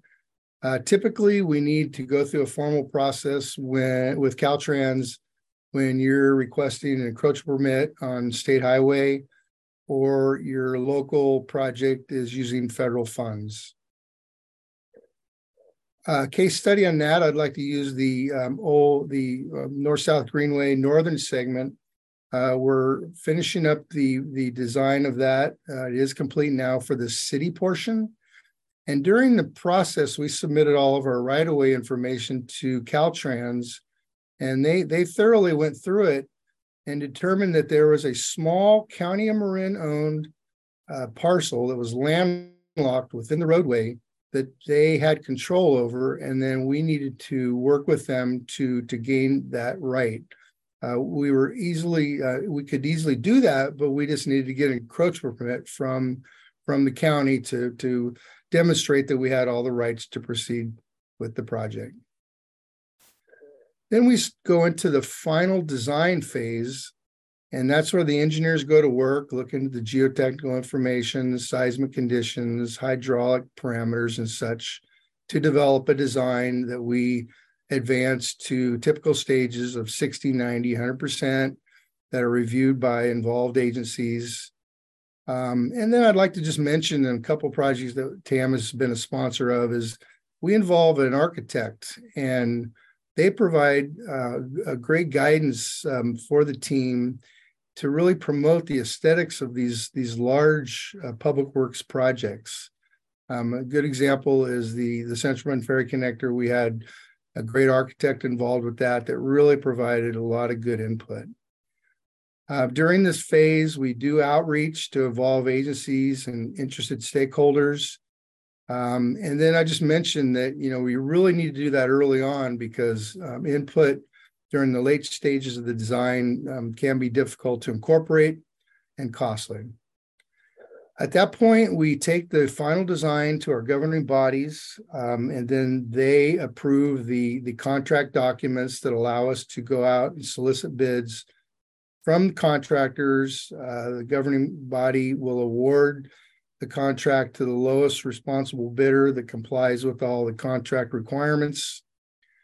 And then I just might mention that Caltrans does follow a slightly modified process in the development process that requires multiple levels of review that do take time to get through the process. A good example of the design process that we followed was the partnership with the Central Marin Ferry Connector. TAM was a sponsor. The city of Larkspur was part owner of a section. SMART was the actual owner of a larger bridge shown to the right. That is now their facilities that they have taken control over. And then the County Marin Department of Public Works, they actually took this design and took it through construction. Then we enter the fun stage, which is the construction of the actual project that we've developed from conception to nearly completion. The contract administrator does things like inspection, quality control. They ensure the contractor builds a project according to the plans and specs. And an important component these days is really a partnership, that we have to view this as multiple people building these projects, and the contractor's obviously a critical one. And we've really entered into a partnering relationship where we work to solve problems at the lowest level and elevate projects to the management only as needed basis. This is one thing I'd like to show the commissioners. Is the fun part is the groundbreaking ceremony. So this was back in April 2014, which we got to celebrate the beginning of a long developed project. Then at the completion, we get to open that to the public, and then the public then gets to begin to reap the benefits of years and years of work. So with that said, I will stop sharing and be happy to answer any questions the commissioners may have. Thank you, Bill, for that.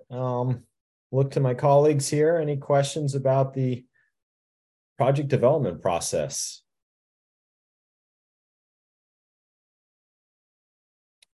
Commissioner Ravazio.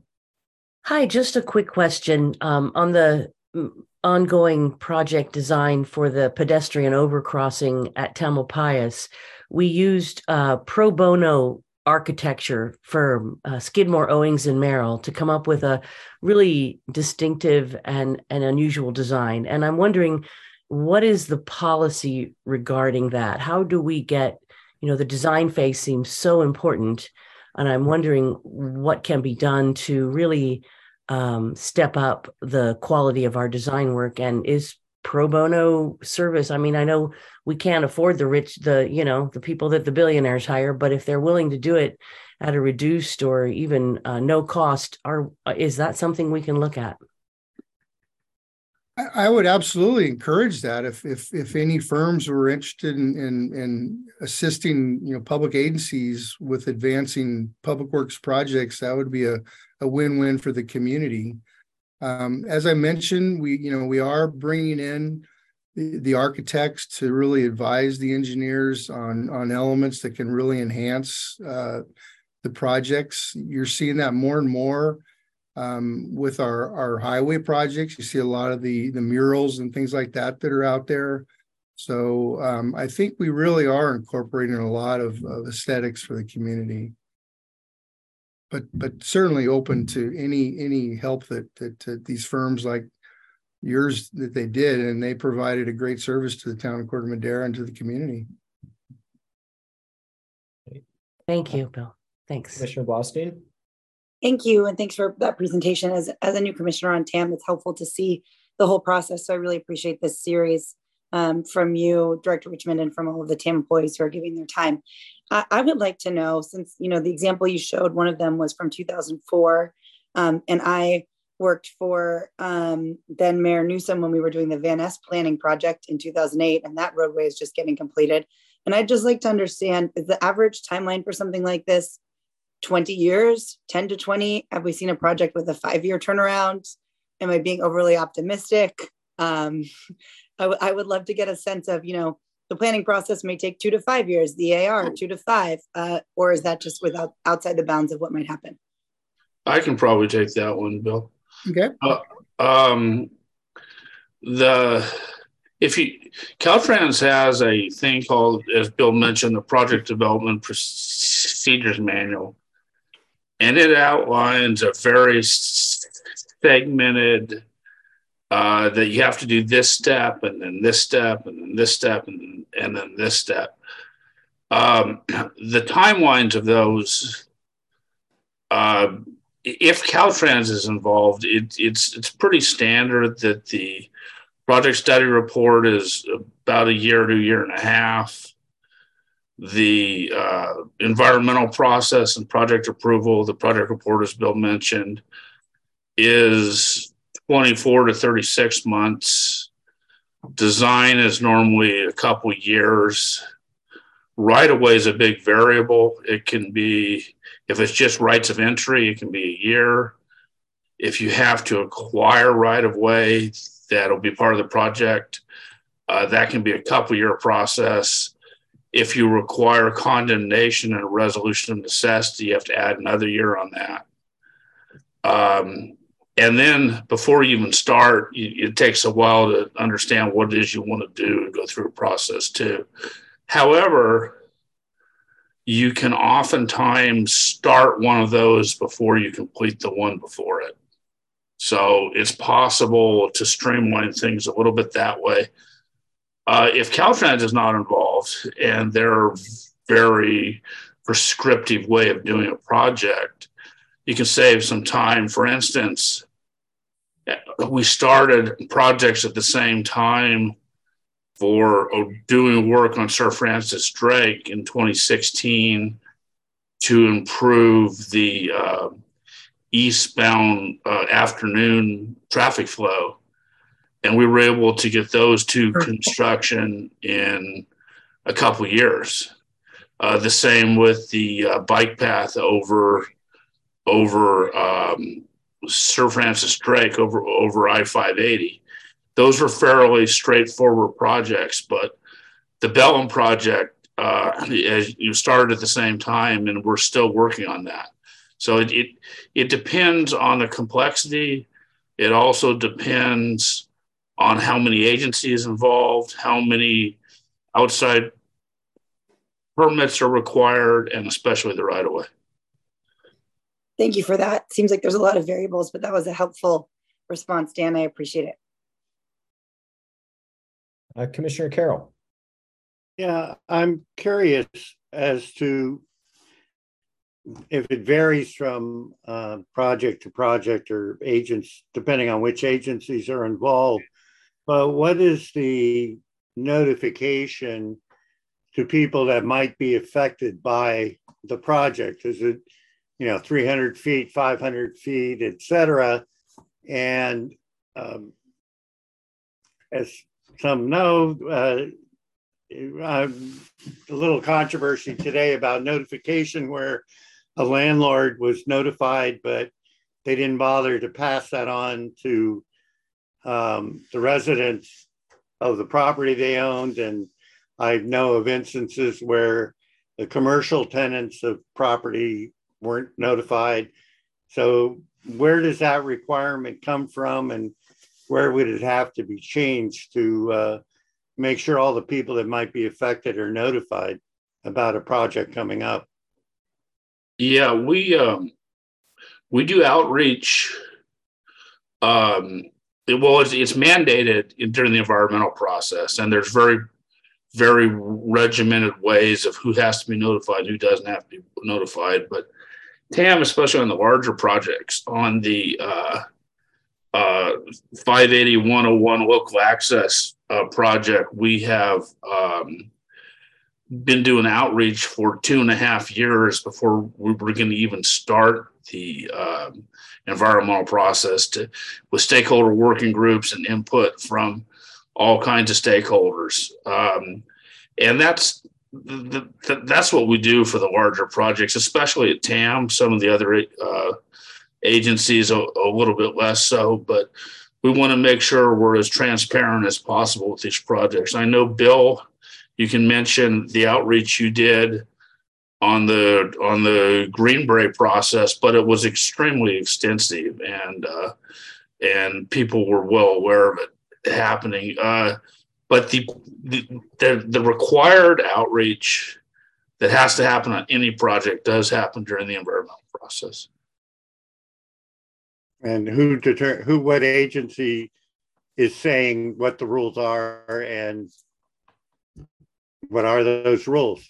Well, in the California Environmental Quality Act, it's very regimented on who has to be contacted. Okay, so this would have to be a change. And the reason why I'm saying this is, traditionally 20 years ago, you had newspapers, local newspaper, radio, TV, and signs. But now you look at all the social media sites, I mean, literally 50, the people, and there are a lot of people who, especially our senior community who are just, they don't pay any attention to it at all. It's just too much noise for them. So earlier today, we were discussing a specific project that had this problem.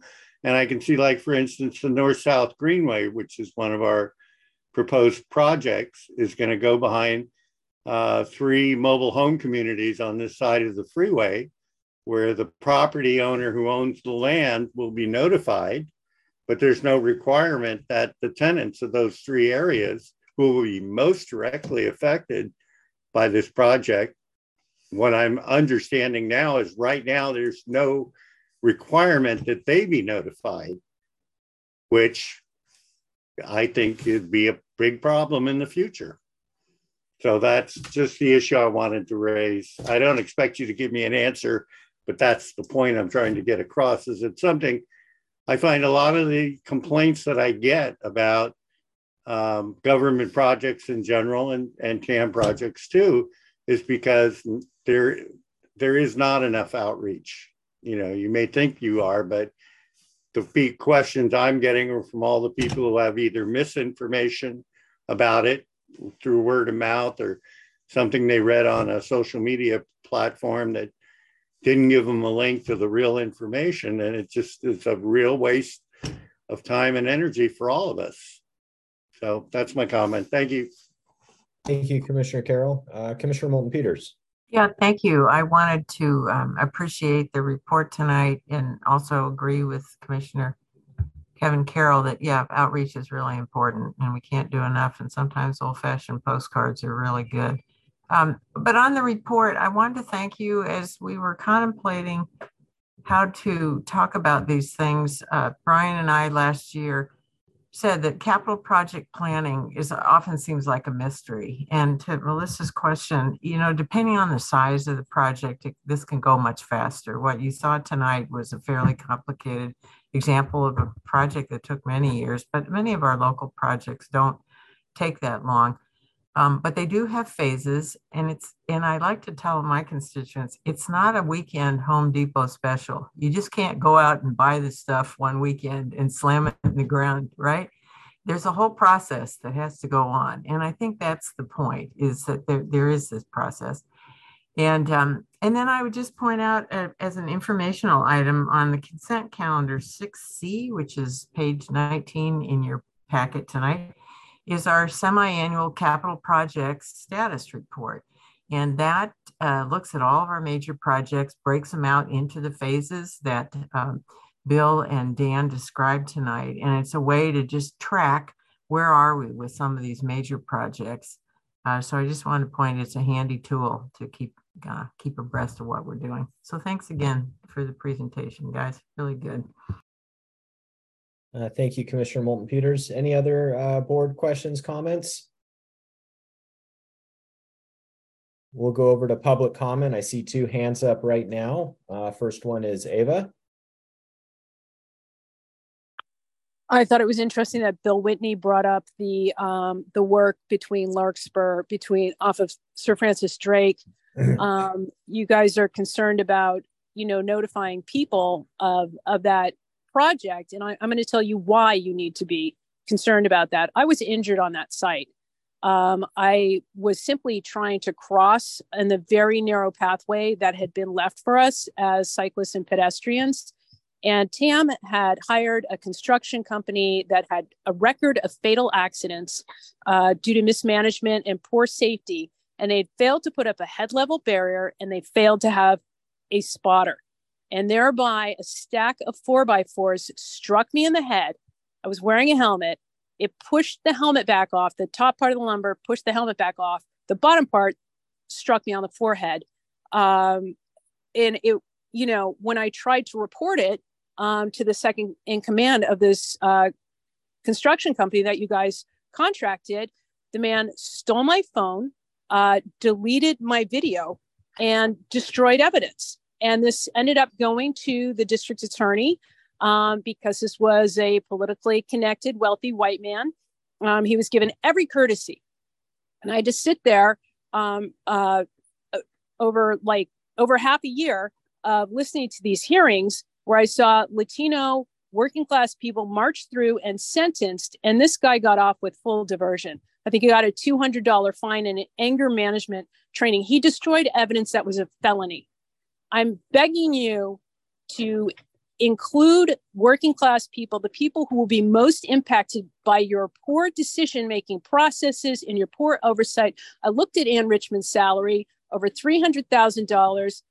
Bill Whitney, well over $200,000. I would like to know why you are incapable of vetting these construction companies, because it has a direct impact on working class people like myself. Thank you, Ava. Next up is Clayton Smith.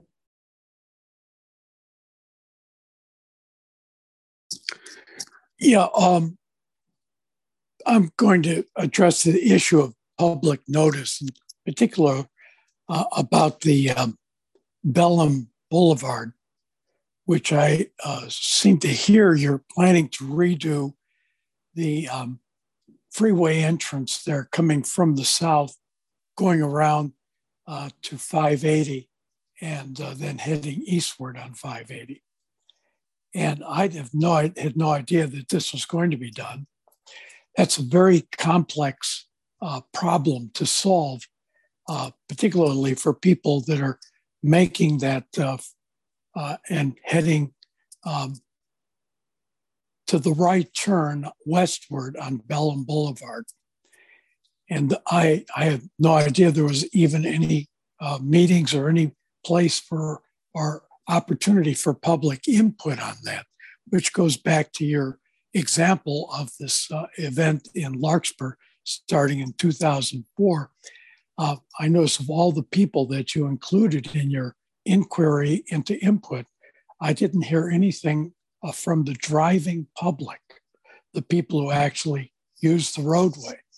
And so concerning the Bellum Boulevard situation, I think that it's important for you to get some input from those of us who actually use that intersection, because I think it's very easy for you, if you make a mistake there, to create an untold number of problems for people coming north on the freeway, and particularly people attempting to make the migration from going south on 101 into that intersection and then attempting to make a right turn on Bellum Boulevard.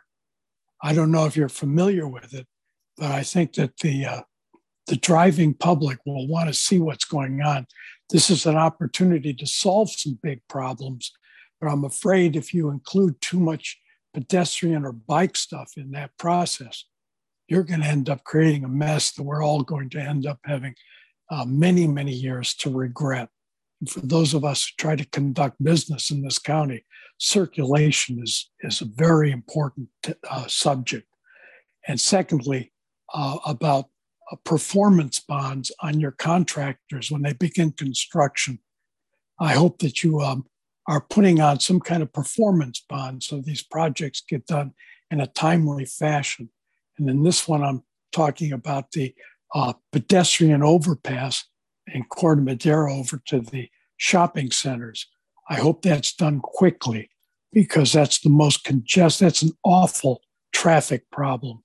And it really hurts those of us who are living south of that problem in terms of our being able to continue or carry out any kind of business during the commute hours.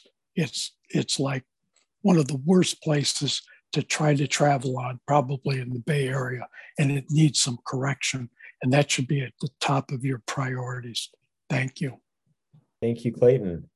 We'll go ahead and close public comment and bring it back to the board. This was just a discussion item, right? No action to be taken. So we'll just see any other comments or questions from the board.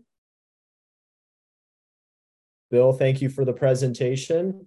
I know there were a couple comments around notification. I know it's at least in Marin, every city, town, or jurisdiction where a project will be done probably has different notification rules as well. Maybe an opportunity for board members to hear from other jurisdictions what their notification rules are, if that's of interest to you in the area that you represent.